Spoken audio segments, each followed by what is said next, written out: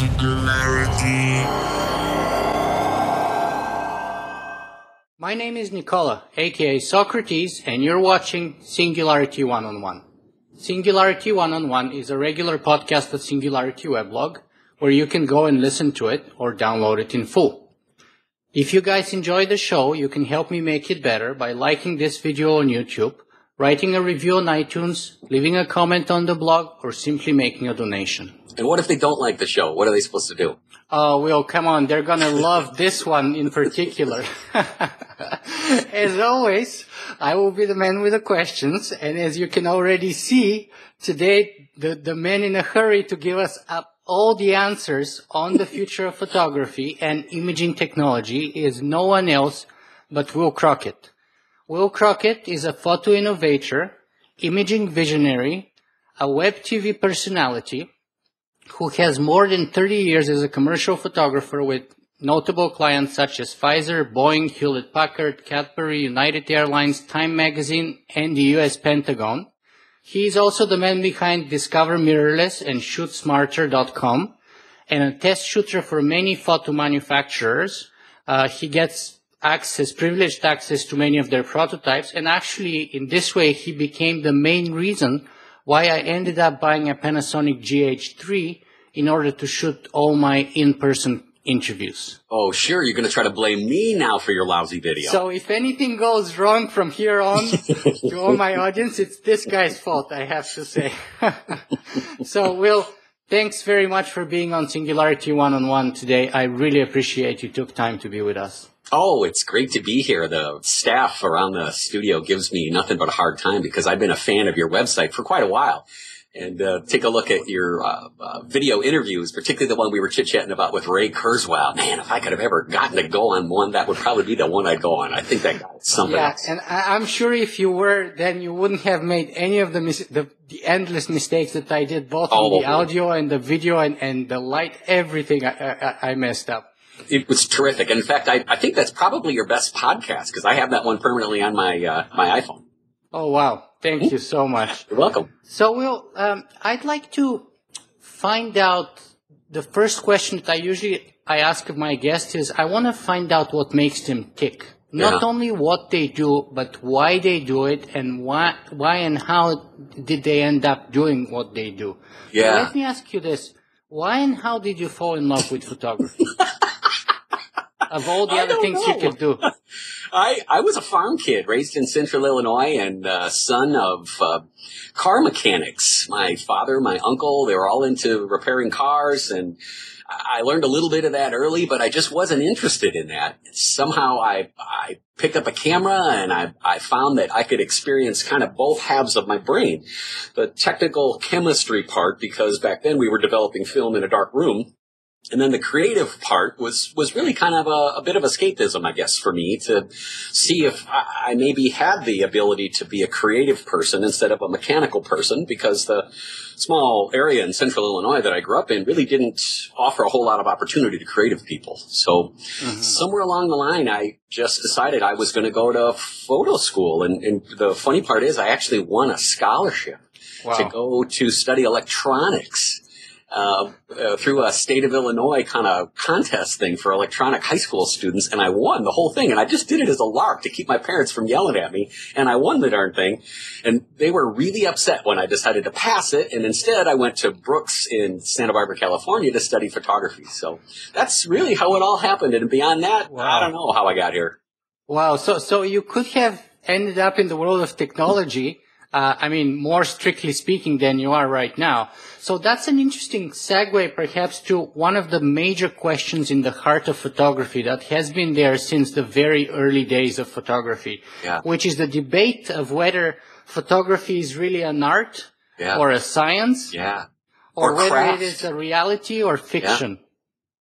You know, I think of it much like the guys that I see in the Northeast that with just their hands and a stack of hardwood create the most beautiful, cabinets and tables you've ever seen. Nothing fancy, nothing ornate, nothing art. However, when you look at the skill and the artisan and the craftsmanship that they pour into that, that is art to me that you see every day. Even though you open up the knob on that cabinet to grab a coffee mug every day, that doesn't mean that that's not a piece of art there too. But does it really deserve to hang in the Louvre next to something that's a fancy oil painting? I don't know what the answer is. Is photography art? I don't know. I don't even allow myself to be labeled as an artist at all, ever. I don't think that I'm the world's greatest photographer in the slightest bit, and I think I've gone a long way with very little photo skill and maybe a lot of technological skill, but I think my big plus is communication. And I can communicate with a camera and with a video camera and with an audio recorder, and I can communicate with my voice. And if I mix all those together, I think that's what makes me unique and different and allows me to be pretty much the only guy that does what I do. Mm-hmm. So, but on the other hand, pictures like the pictures of Henri Cartier-Bresson are hanging in like the Paris Library and in a bunch of galleries across the world. So yeah. I think obviously there are people who would say that photography is art. Yeah, I would too. I've been just stunned when I get a chance to see some original photos, even from people that don't, you'd expect me to say, well, original Ansel Adams and Weston stuff, that's all. And it is. It's gorgeous. But, I've been thrown backwards by even taking a look at Andy Warhol's photographs. I had no idea that they could capture so much life in such a low-grade technological medium. It's interesting for me. I don't understand it. Don't think I do. My end is the whole techno end and the future end of it. Yeah. Mm-hmm. So then what about the second part? Is photography reality or fiction then? Yeah. I don't know. If you can figure out the answer to that, I have no idea. I guess it's a combination of both. And you know what else is interesting too is we have those kind of discussions here amongst photographers when is the image created in the camera or is it created in the computer? Because there's so much we can do with Photoshop, whatever retouching tools. But I'm kind of old school when it comes to that, and I think that a photographer needs to create the vision of the piece in their mind and then use the camera as best they can to achieve that vision, and then only use the post-processing when they need it, when they can't do it in the camera. Mm-hmm. Okay, so let's move on to another issue here, and that's the issue about the meaning of hybrid photography. Yeah. You've gone on the record, and you were one of the first people that I was aware of who very openly and very controversially went all the way up there to say that DSLRs are dead. Yeah. So let's walk us step by step here and tell us first, what is hybrid photography, and why do you think it might mean the end of DSLRs? Yeah, wow. Thanks for allowing me a platform to bring this to a different audience. And hybrid photography is where we're all going. The line between a photographer that shoots still photos and a videographer that shoots video images, that line that separates the two of us is gone. And we want to be able to help photographers, both photo-based photographers and video-based photographers, to learn that we can capture a moment and create a remembrance. And we can actually show what a product, for instance, is all about, too, by using both photo and video and audio. Audio's got a lot to do with how we as humans retrieve memories and retrieve emotions. And when I hear a piece of video from my daughter, who's now 22 years old and in med school, of her when she was 4 years old and that cute little squeaky voice, I don't need to see the picture. I can just hear that piece of audio and it transports my brain right back to that moment in time that I cherish so much.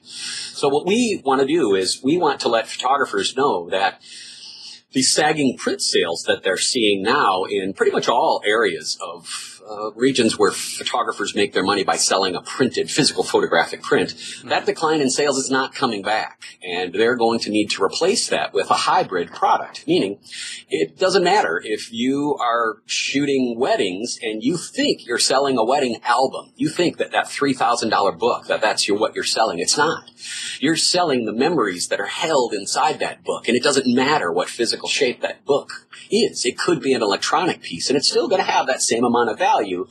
That's just our struggle with photographers. So we're seeing photographers, typically my generation, the 35 to 55, not being very open. And that's where you said that I took a couple of pot shots, and I still do take a couple of pot shots because they feel that I'm betraying kind of our generation of master craftsman photographers by saying that we're getting away from generating portrait sales and we're getting away from the craftsmanship of photography. Well, not at all. We're applying that into a different medium, and it's extremely exciting. And of course, that's where it all comes around for me to say the end of that hardware is here. The holdbacks that we have with a DSLR, meaning a camera that's got a mirror in the middle, it's holding us back. And when we see cameras that don't have a mirror in the middle, they don't hold us back. It's really that simple. So the plus of it is that DSLRs are large, expensive, they're complicated, they have a bunch of end of their technology lifespan signals that they're giving us that they just can't get any better. For instance, autofocus, when it comes to shooting video on a DSLR, is nearly impossible. And the only way to fix the autofocus is to get rid of the mirror, because the mirror is actually what sends autofocus information up to the sensing section of a DSLR. And when we have a mirrorless camera, and in fact, a lot of people don't even know, mirrorless cameras look a lot like DSLRs these days, and this is one of my favorite mirrorless cameras. This doesn't have a mirror inside it, so when I look in there, I'm actually looking at an electronic representation of what the camera sees. And creatively, and we'll come back to that, by the way, creatively, that is a huge boost, and that's one of the little pluses that's also telling me that once photographers fully understand what a mirrorless camera can do, they'll come along with me and they'll say, you know, Will, you're probably right. We were just mad because I just spent $3,000 on a mirrorless camera, and you're telling me an $800 camera is going to do a better job, which in fact is true. And I can prove it. That's part of my job. We're not looking to stick our tongues out at anybody, and we're not looking to do anything else but to sound the alarm. Nicola, we want to make sure that my profession that I've loved for so long, that they understand that if they don't change soon, they're about to get overrun by the generation that's behind us, because they have no problem picking up one of these and shooting photo and video and taking all of our customers. You know, what you say about selling memories and things like that makes a lot of sense to me. And just today, I was reading a blog post by Seth Godin, and he finished it by saying, truly skillful marketers don't sell products, they sell meaning. Yeah. So, and I think it's a perfect example of what you were describing, that photographers are not selling that wedding album, they're selling those memories. Yeah. They're selling those moments so that people can relive them and reimagine them over and over again 50 years into the future, you know?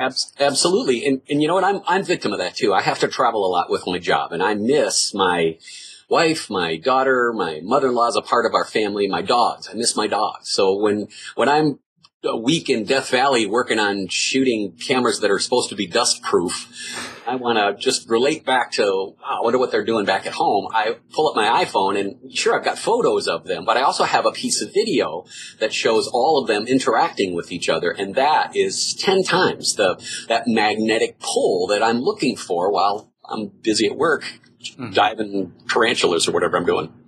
Then what do you say to people who say, you know, usually guys from the older generation who say, you know, the heart of photography is dying because kids are nowadays entranced with computers.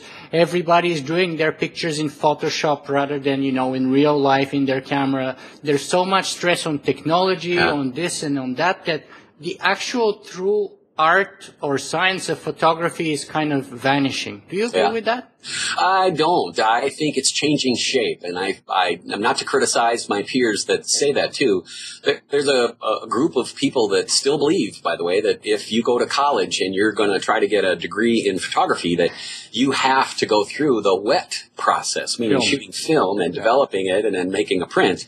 I couldn't disagree anymore. You can't send an intern to me and on that resume if they say, oh, I'm a master color enlarger printer and I can process color negative film. I'll look at him like he's crazy. So, well, no, I can't use you. You have to go somewhere else. I don't know where you're going to go either, but we need people that can help us process the files that we're creating for our clients, and that is photo plus video plus audio. And unfortunately, the colleges, hopefully there's college professors watching this right now, they are woefully behind. Some of the speaking gigs that I've done on big college campuses that offer real photo degrees, they're producing kids that cannot get a job, and that's very frustrating to me. You know, I recently watched a very interesting documentary produced and shot entirely by Keanu Reeves, and I can't remember the exact title, but it was something like The End of the Film or something like that. I'll look it up and I'll put it in the show notes, where basically he went and he interviewed some of the best Hollywood directors like George Lucas, Robert Rodriguez, Martin Scorsese, and a bunch of others. And some of the people who are, and he went into that debate about film versus digital. Yeah. And, you know, one of the few people who are saying, like, I think the director of The Black Knight Rises, who is Nolan, I think his name is Nolan, who is famous for shooting, you know, full frame films for IMAX theater, and who is like one of those people who is saying he may be the last guy shooting actually film. Yeah. And he's like a big proponent of that. So that debate is still raging in some circles in Hollywood still, even though it's largely on the losing side already. 90% of the latest films are shot in digital. Yeah. Yeah. And you know what? I'm all for the photographer, the image maker, finding the tools that feel right for them and then using that. I don't think we should shun a film person, but they can't certainly tell us that we're missing something by shooting digital, because I'm on the forefront of being able to be, you know, before a camera comes out, they're going to need to have images in order to use in their advertising campaign, as well as testing, right? Well, I'm one of the guys that gets hired by those manufacturers to go test those cameras that don't exist yet. So I'm seeing technology that comes in my hands that's 6-8 months in the future, and I'm exposed to technology that's 2-3 years in the future. And I'll tell you right now, you got to take advantage of that technology. I want my photography brethren to be able to see new technology and grab it with open arms and understand what it is and what it does. Filter through maybe some of the marketing hype that unfortunately we have to deal with too, but get to the core of what that camera is trying to do or what that piece of software offers for us, because it's going to help us advance our craft, and that's what we've got to do. So let me ask you this, perhaps. I don't know if you're at liberty to share anything with us, but can you at least give us some hints on some very cool products that you're looking forward to coming to market in the next 6 to 12 months based on your experience with prototypes? I can touch on a couple of them. That'd be very nice. Here's one that gets photographers just angry. And by the way, you're going to get plenty of posts when we talk about some of these things, which I just love. It's just people, because if you put them in a time capsule, come back in 6 months or maybe a year and you go, I told you so, you were wrong. That's good. Well, one of the things that we deal with in photography and video is ISO, right? The speed in which the sensor reacts to light. And those folks that are watching that are familiar with photographic processes, it's totally fine. We have the ability in a digital camera to spin a little dial or set a menu that determines how fast that camera is going to react to a volume of light. And a higher ISO, one that's 1,000 to 2,000, 3,000, that's considered very fast, and it will respond to a very small volume of light. Well, in years past, we didn't have the ability to use films or early digital cameras that responded real quick to light because they were too noisy and grainy, and they just weren't sharp and did not get anywhere near the quality that we need. Well, now we have the return of the auto ISO function. As a pro photographer with digital cameras, we never would use an automatic ISO adjustment. No. And we would be very precise on making sure that we'd use the lowest possible ISO to get the best possible quality. Well, you know that the vast majority of the pro level, both mirrorless and DSLR cameras, you can't tell the difference between their lowest ISO, which is typically 100 or 200, and maybe 2/3 up the way of the chain, all the way up to 1600. You literally could shoot a test picture at each one of those different ISOs and ask a photographer if they could pick out which one was which. And we've done this in live events, and they just can't do it. So we're now seeing the ability for a photographer to decide shutter speed wise. Say I'm taking a picture of my dog, right? My dog loves to fetch the ball. She's a retriever. You don't want a picture of my dog just kind of sitting there, right? You don't want her with just next to the ball or maybe in the water or something, but you want to see her running, right? You want to have one photograph that's got that vision of her moving. Well, means you're going to be down where the dog is, and you're going to be panning from left to right while the dog's running from left to right, and you're going to use a slower shutter speed, a 15th of a second, maybe 30th of a second to blur that little bit so you get that emotion, right? Well, I also want to be able to control my depth of field, right? What's in focus and what's not in focus. Well, that means that I'm able to set my shutter speed and set my aperture setting for my depth of field and let the camera tell me what ISO it is, because it doesn't matter what it is. That right there is working backwards. Because in years past, we used to pick up a box of film, and the film had a very concrete ISO to it. The first thing we would do would be set the camera on that static ISO and not allow it to hesitate, and we couldn't let it change at all. Mm-hmm. Well, that's the last thing we do, and in fact, it doesn't even matter. Here's one of the other things that's changing that's crazy is, do you remember with your early digital cameras, you used to have a digital zoom, where you'd zoom in and then it would actually make the image bigger and it would fall apart and it would get horrible looking? Yeah. The pixels would just blow up and it'd be just literally falling apart. Yeah, I remember. Horrible, horrible. Well, there is one camera manufacturer that has technology that completely turned me upside down. They have the ability to return digital zoom. They've got a camera with a nice big sensor. And if you cut that sensor in half and then you pull in and you zoom it back in electronically, you increase the pixel values, right? That's called resing up. You're actually storing pixels that you didn't record. They're ones that have been invented by interpolation, very intelligent interpolation processes in the camera.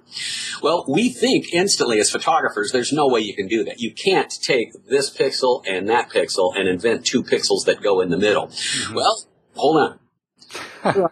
To take that photograph, which is a bunch of little pixels, convert it over to vector data. Then that computer inside that camera refers back to a database that has similar vector patterns, tones, shapes, shades, applies more vector data into that photo, and then re-bitmaps it, re-rips it back to a raster image 60 times per second. And you think, wait a minute, there's no way that can work. I mean, you could take a sensor this big, cut it in half, blow up the image so it's this big, and then fill in all the holes by going to a database that's going to convert it from pixels over to vector back to pixels, and it works? Oh, yeah. Oh, my gosh, it works like you would never believe. And it's going to totally allow us, once again, photographers, we think, there's no way auto ISO is going to be any good. Well, hang on a second. Those young kids that come in and this is their first pro camera and they say, oh, wow, Will's using ISO and it works great. They're just using that. They're moving on. They're not arguing about it. They're moving on. Then what happens when we go to digital zooms? Oh, my gosh. Phil Crockett says, hey, do you know digital zooms is going to work? Oh, I'll be dodging the rotten tomatoes left and right. Can you, perhaps you can tell us the name of the manufacturer and the camera you're talking about, or? No. I think, in fact, a little bit of it is out right now, but I don't know which camera it's in. This is a company that licenses technology to other cameras, too. Okay, so let's leave it as a mystery, and then perhaps some of our viewers can post their guests in the comment section or something like that. And 6 months or so, when the product is on the market, we'll see it's going to be common knowledge. So excellent.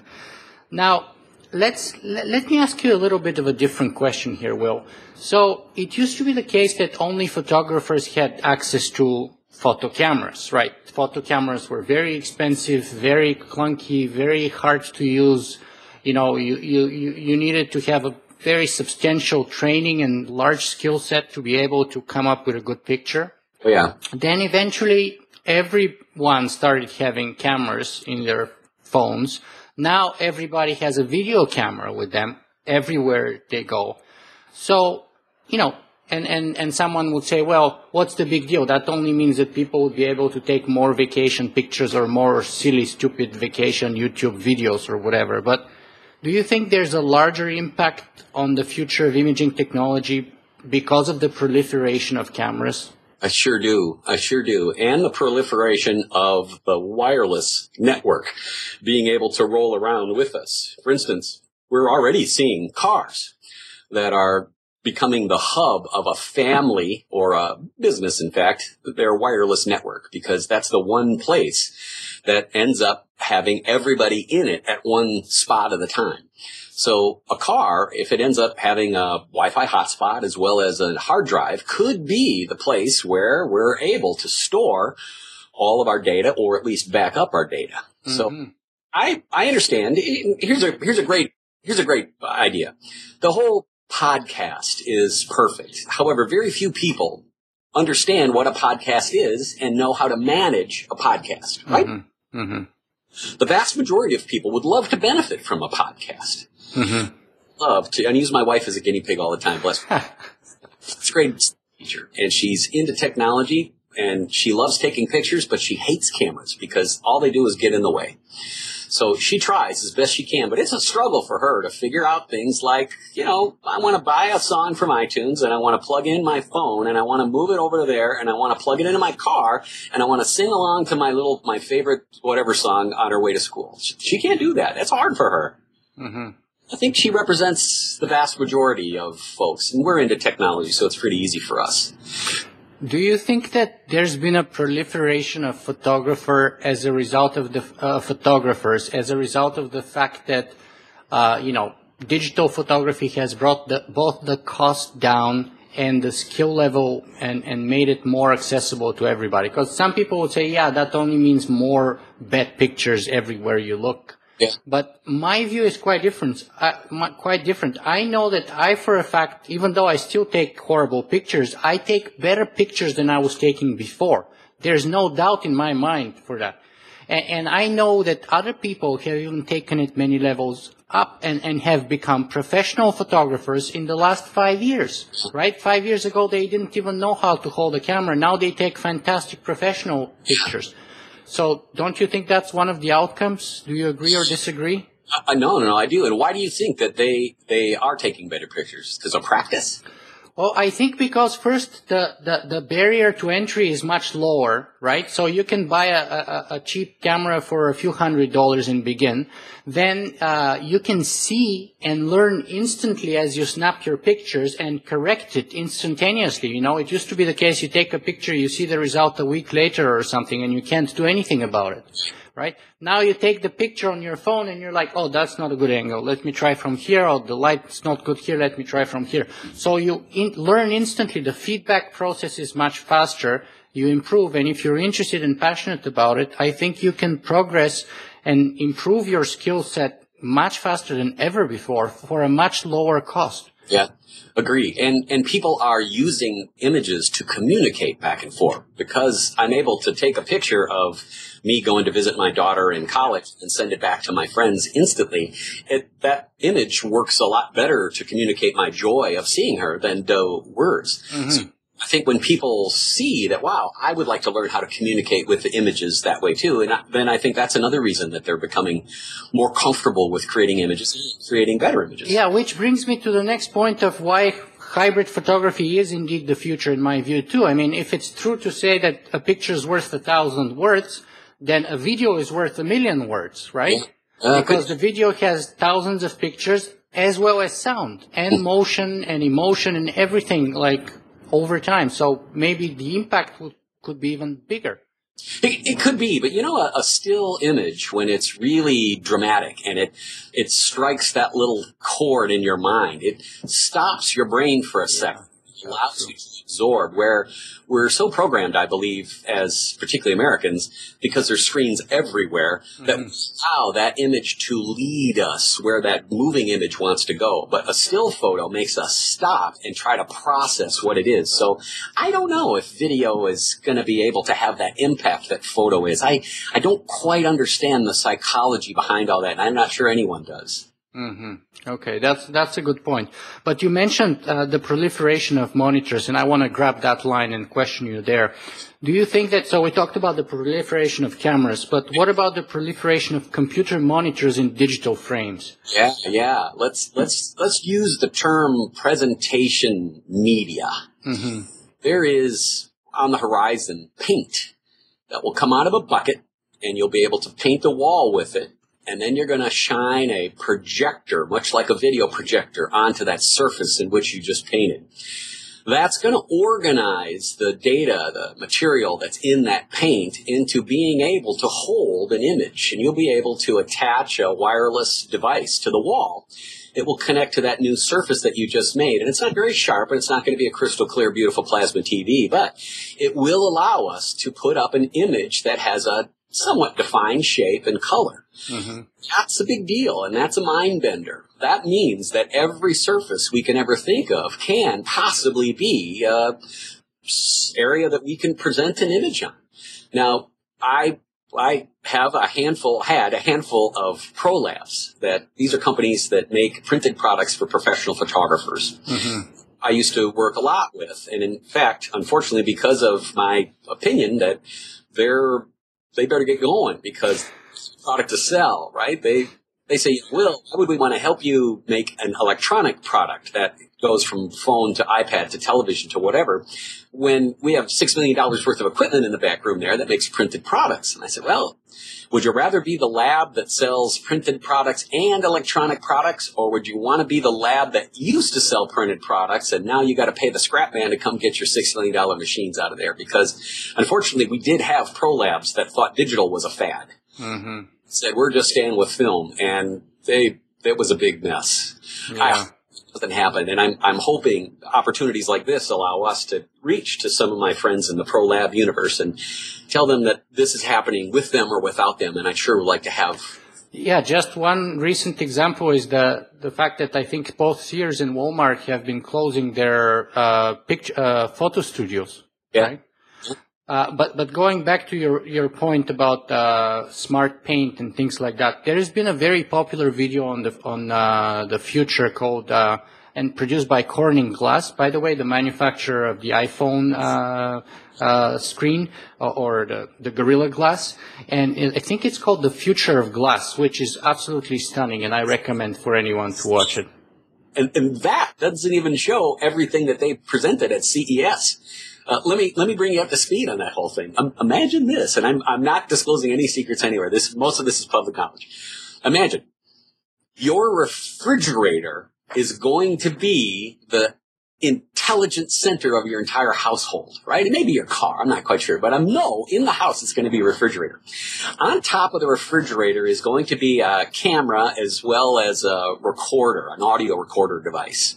And it's going to be able to move around, and it's going to be able to pick up on where the dog's going. If the dog wants to go out and it's between these hours, it'll open up your door and all those other things. Okay, that's all George Jetson stuff, but that's not.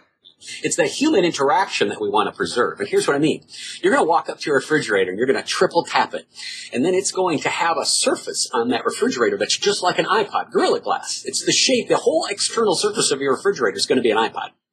And once you triple tap, you're going to get a little menu up there, and it's going to have a camera, and it's going to recognize you.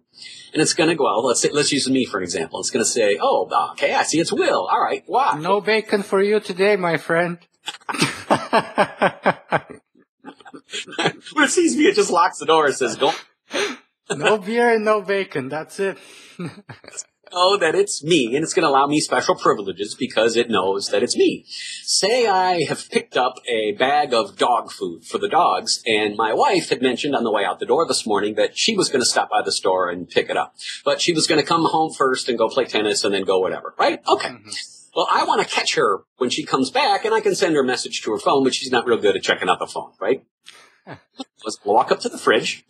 I'm going to triple tap the fridge, and I'm going to leave a voice message and visual video message for my wife. So I'm going to say, hey, honey, I already got the dog food. Don't worry about it. Have a terrific day. I'll talk to you later. Well, as soon as she walks in the door, that face detection and facial recognition, right? Two different things. Face detection technology means it sees a face, and that allows us to autofocus a camera, face detection, not anything. Facial recognition means we get to assign who that person is. Well, that refrigerator knows that when a face comes in, that it's my wife and says, oh, hey, ding, ding, there's a message for you. Tap here. She taps there, and it's me saying, oh, hey, I already got what it's wanted to. that's the technology that's going to help us sociologically move forward with what we're all trying to do. And what we're all trying to do is we're trying to communicate better and more efficiently and more effectively so that, I don't know, maybe we have more free time, but knowing technology people will just fill that extra time in with more technology stuff, right? Go ahead. I also think that we're going to see picture frames or surfaces in our home that are connected wirelessly to our device. Let's say the iPhone that's in my pocket has a list of photo and video images that I've flagged as my favorites, and they're ones that I want to see and I want to share. When I walk into my home, those screens, which are dark all day, there's no reason to waste electricity, they're to light up, and they're going to sense when I come into the room, oh, there's nobody else here but Will. I'm going to put Will's favorite pictures up. And then when my wife comes in and she's over in this part of the house and I'm over in the other part of the house is going to know where we're at, and it's going to display those images the way we want to. That is wonderful because that's also going to lead us to, cars. Let's go back to the car. Do you know that the external surface of a car already can be changed when it's color, and we're soon to see patterns? Mm-hmm. There's thin, stretchable medium a substrate that goes on the outside of cars that will allow me, if I decide I want it to be green today, I can set my car to be green today. Well, in the car, my wife's got the car set to pink. Sure. Sure. So, but you press a button that I prefer gray or green or whatever, and it automatically changes the color of the car. Yes. So we're talking here about very good examples of artificial intelligence in imaging technology, such as facial recognition and so on, face detection. Let me talk about those same functions within the cameras that we're both using today. For example, like the GH3, the Panasonic GH3, and most of the other mirrorless cameras have them. And how do they change photography? They change photography at an unbelievable speed. For instance, one of the big struggles with event photographers, say a photographer has to photograph the wedding reception in order to get the job as the wedding photographer. When you take a look at the amount of time that a photographer has to take at the wedding reception versus the amount of dollars they make per hour, they don't make any money at a wedding reception because people typically don't buy many of those prints. On the other hand, the bridal party and the beautiful wedding pictures, those are the ones that they're going to buy and the ones that they're going to want to see more of. Mm-hmm. You need to figure out how to make those events easier, faster, more profitable. One way is to take advantage of technology. And one piece of technology that's changing how we photograph events is face detection. When we pick up a camera and we point it towards a group of people, the camera knows, oh, hang on a second, you're in face detection mode. It says, wait a minute, I got some faces here. Oh, there they are there. It's pre-focusing. It's already judging the exposure value on that face, and it's already judging the white balance value on that face. That's before the photographers even thought about depressing the shutter button.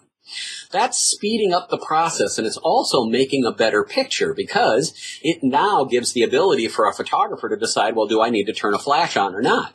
Am I in too dark of a section of the room? Should I ask the people to move out of the way? Well, all those decisions are being made by the camera, and the photographer just needs to interpret them. Mm-hmm. One small little piece. Here's another one. You could take your GH3, and most people who have one are not that familiar with it. You could take your GH3, as well as other high-end mirrorless cameras. You can turn on the face recognition function. Mm-hmm. Get out a face. You can either go through the menu or just shoot the same face 3 times, 3 pictures in a row.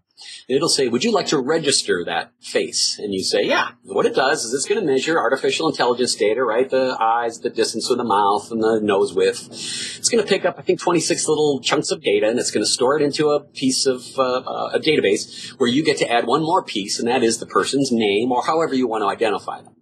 So let's say you're a wedding photographer. You're going to go and you're going to load up your database before the day of the wedding with the face of the bride and the groom, and you've got a ranking capability. You're going to rank them 1 to 5, 1 being the most important. Bride and groom are going to get a 1. Mother of the bride, best man, those are going to get 2s. Then you're going to go on down the list, and if you need to, use 4 and 5s. Why is that a big deal?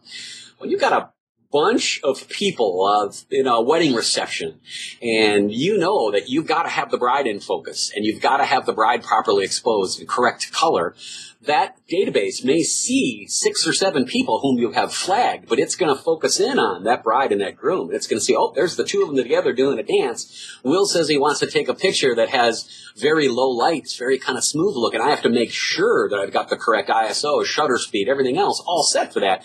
That intelligence is helping a photographer make a better picture. Mm-hmm. That's the plus. And unfortunately, that's where our photography friends are bailing off. They're saying, oh, I make great decisions for my camera, and I don't want a camera making a decision for me. Well, unfortunately, the camera can make a better decision than we can as a human when it comes to that particular example. Here's another one. Say you're in the church, and you want to do a shot down the side of row of people, and your frame has the women on the party of the bride here, and then it's going down the middle, and it's got the guys towards the end, right? You only want the bride and the groom in focus. Well, if you've got that face set to face recognition, it already knows it's going to have to focus on that person, and you can shoot not only photo, but video.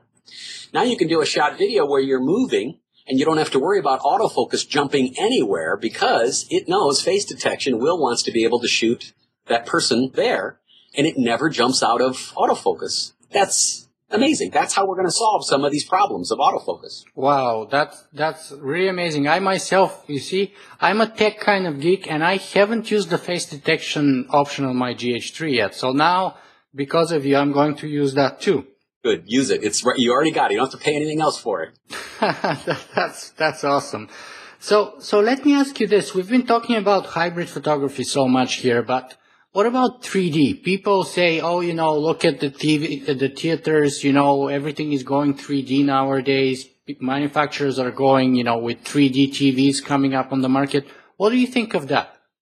Yeah, I enjoy 3D movies from time to time. I think it's kind of fun that they're re-releasing some movies. Like I saw Jurassic Park just got a 3D. Yeah. I didn't go see it yet, but I think I will. I'll pay to see that. There's no doubt. I do have 3D capable cameras. Your GH3 is capable of 3D with a 3D lens. Yeah. You have 3D capable televisions. I don't know what's back there. There's a Panasonic 3D TV back there. But that was a really great idea, kinda, that the television manufacturers stuffed down our throats.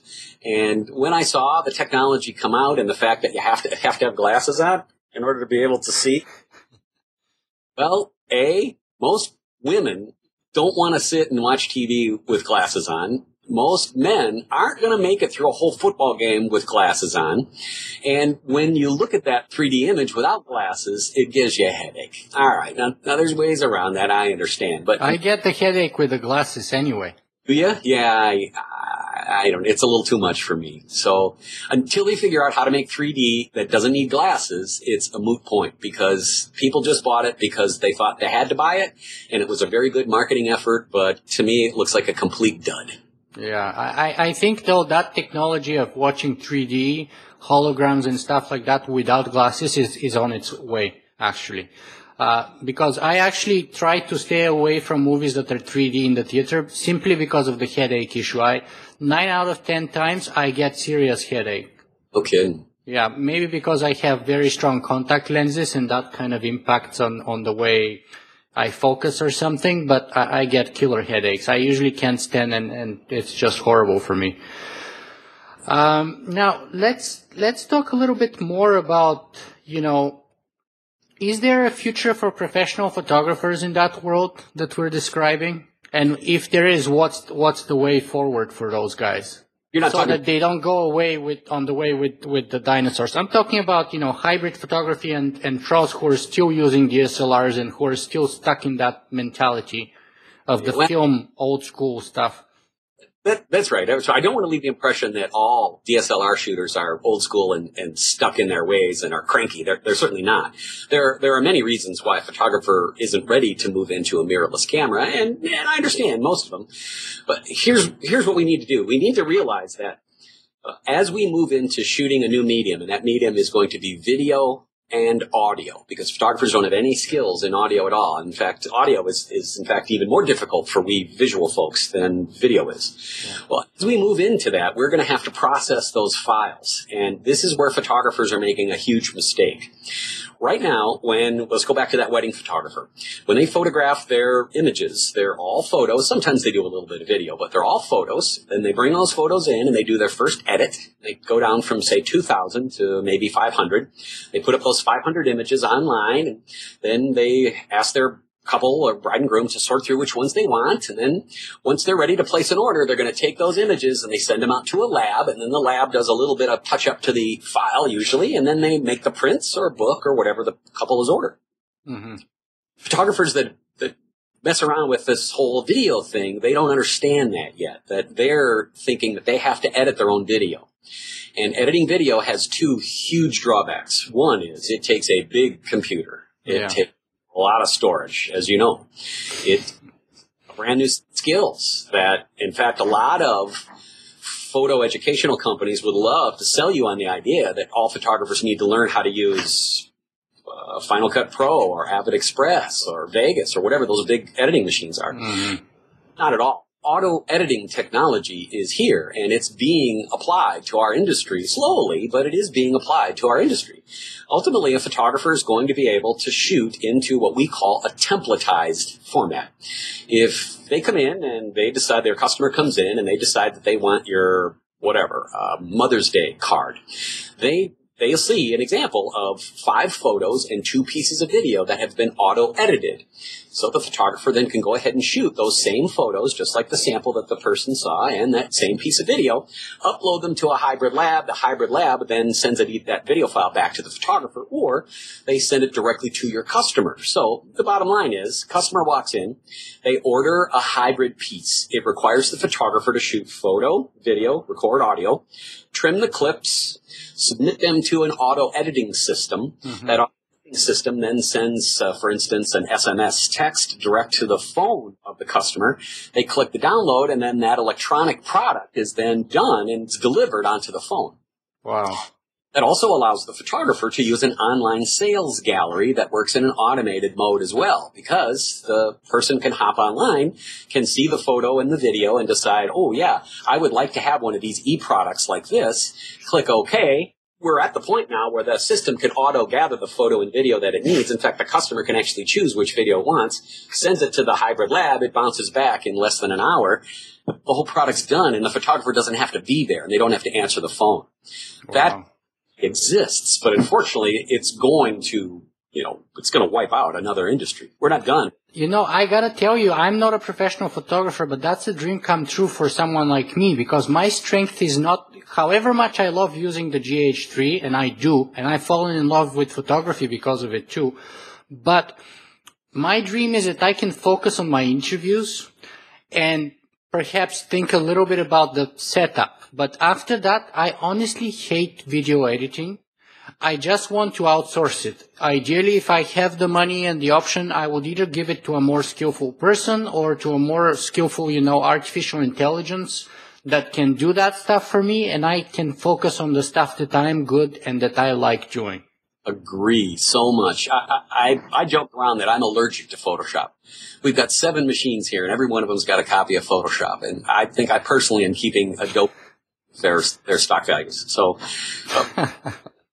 I don't want their editing software on every one of my computers, because I don't want all of my staff learning how to do that. I think that editing is one of those things that we're going to have to know enough about as photographers so that we can optimize the image as we shoot it. But, eventually we're going to have an electronic template that's going to be uploaded into our cameras. Mm-hmm. And shoot your Christmas card, for instance. Your camera is going to say, here's the 5 pieces you need to shoot to have a successful Christmas card that you've chosen. Mm-hmm. Here's the 1, 2, 3, 4, and then here's the video 5. And then it's going to encourage you. It's going to show you, here's what you need to shoot. And once you get those pieces, you're going to say on the back of your camera, yep, I finally have them. We've got Wi-Fi on the cameras now. Yeah.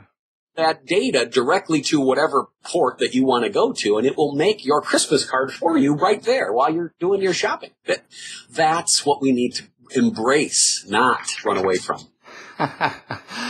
Okay, so I think time is advancing here. So we have about 3 or 4 questions left. Let's see if we can go through them quickly, even though they're very important and profound questions in some ways. So the first one is about, copyright and whether it promotes and impedes progress on the one hand, and on the other hand, whether it's bound to change in a world of Instagram, Google Plus, and especially Pinterest nowadays.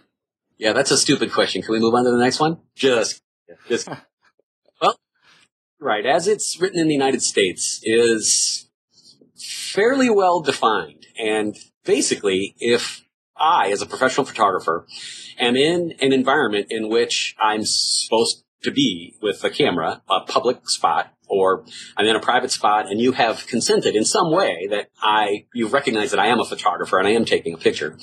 The moment that that image is created, I own that copyright. Now, that is just the intellectual, the intangible element of a photograph. It's got nothing to do with pixels. The actual file itself, I can, of course, sell without giving up that copyright. And this is one of the things that we struggled with 15 years ago or so with color copiers coming out, because professional photographers would shoot a portrait and then folks would go to the grocery store and there'd be a color copier there and they would put the photo down and they'd make color copies of it. Well, that hurt. That hurt a lot of businesses. And in fact, one of the areas where Sears and Walmart, which are now defunct their studios, that's where they benefited, because they had photo studios inside and you didn't have to worry about using the color copier because they did it for you. Interesting, right? So copyright is a funny little thing, because what happens when somebody is at a news event, that airplane that went down in East Harbor in the East River in New York. And what happens if you record that event and then you were to sell that to whoever, Fox News, whatever? Whose property is that? And is it something that is copyrightable? And then if Fox News decides they use the guy right next to you instead of you, did he pinch your copyright? All those things have popped back up. And then, of course, you add in the layer of once you manipulate an image, does that mean you have to re-copyright it? Does you change it? If you have this beautiful picture, and there was a Pulitzer photographer that had this gorgeous picture that when you submit your images for the prize, you're not supposed to have anything but just, minor touch-ups, nothing changed. I think he edited out his backpack or something, didn't he? Trash bag. I think it was a trash bag. Yeah, okay, yeah. Yeah. Well, where do you draw the line? So it was his copyright in the beginning, of course, and it doesn't have a whole lot to do with copyright. It's his copyright after he finished that whole thing there. But at what point can I take your image and change it, and therefore it gives me a new copyright? Just like the Obama poster, right? The guy that did the Hope Obama poster. Mm-hmm. Well, he didn't take that photo, but that photo doesn't look anything like the art piece it does. Well, that's a huge copyright problem. So I'm not sure. I wish somebody would help us define what the rules are for copyright. And I know everybody they think they take the perfect picture and they want to profit $1 gazillion off of it too. But as soon as you share it, you're going to lose the ability to challenge a copyright. Right? If I put a picture on my Facebook page and you take it and you use it, I don't know that you violated my copyright. So maybe it's my fault for putting it up on Facebook, right? Mm-hmm.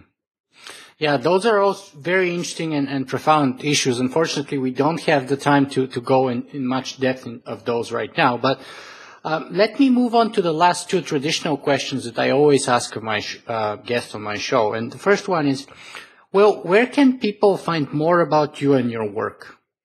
Prison. Say that again? I'd like to learn more about hybrid photography. Our website called discovermirrorless.com is got a lot to do with mirrorless cameras, but it's more to do with hybrid photography and how the pro and emerging pro can move into shooting photos and video and audio and put them all together into something that makes sense and hopefully makes a profit there too. Mm-hmm. Fantastic. And then the last question is, we've been talking with you for about an hour now. So what do you think is the most important message that you want people to take away from this interview with you today? Yeah. If you're a professional photographer, I just hope that you're open-minded and would just have a hunger, a passion for learning how technology is going to move us forward instead of seeing what you can't do with your camera. I want what you can do with your camera.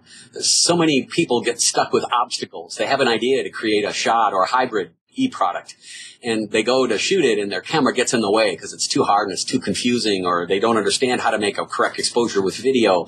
I want them to turn that around as a positive. So that whole taking lemons and making lemonade is real. And I want my professional photographers to think what people want and let's go give it to them, not what we can do and let's go try to sell it to them.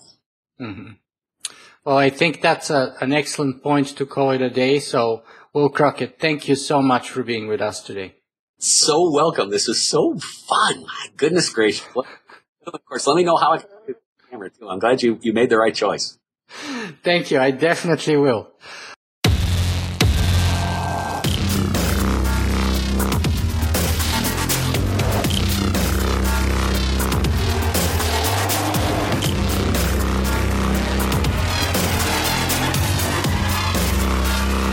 Singularity.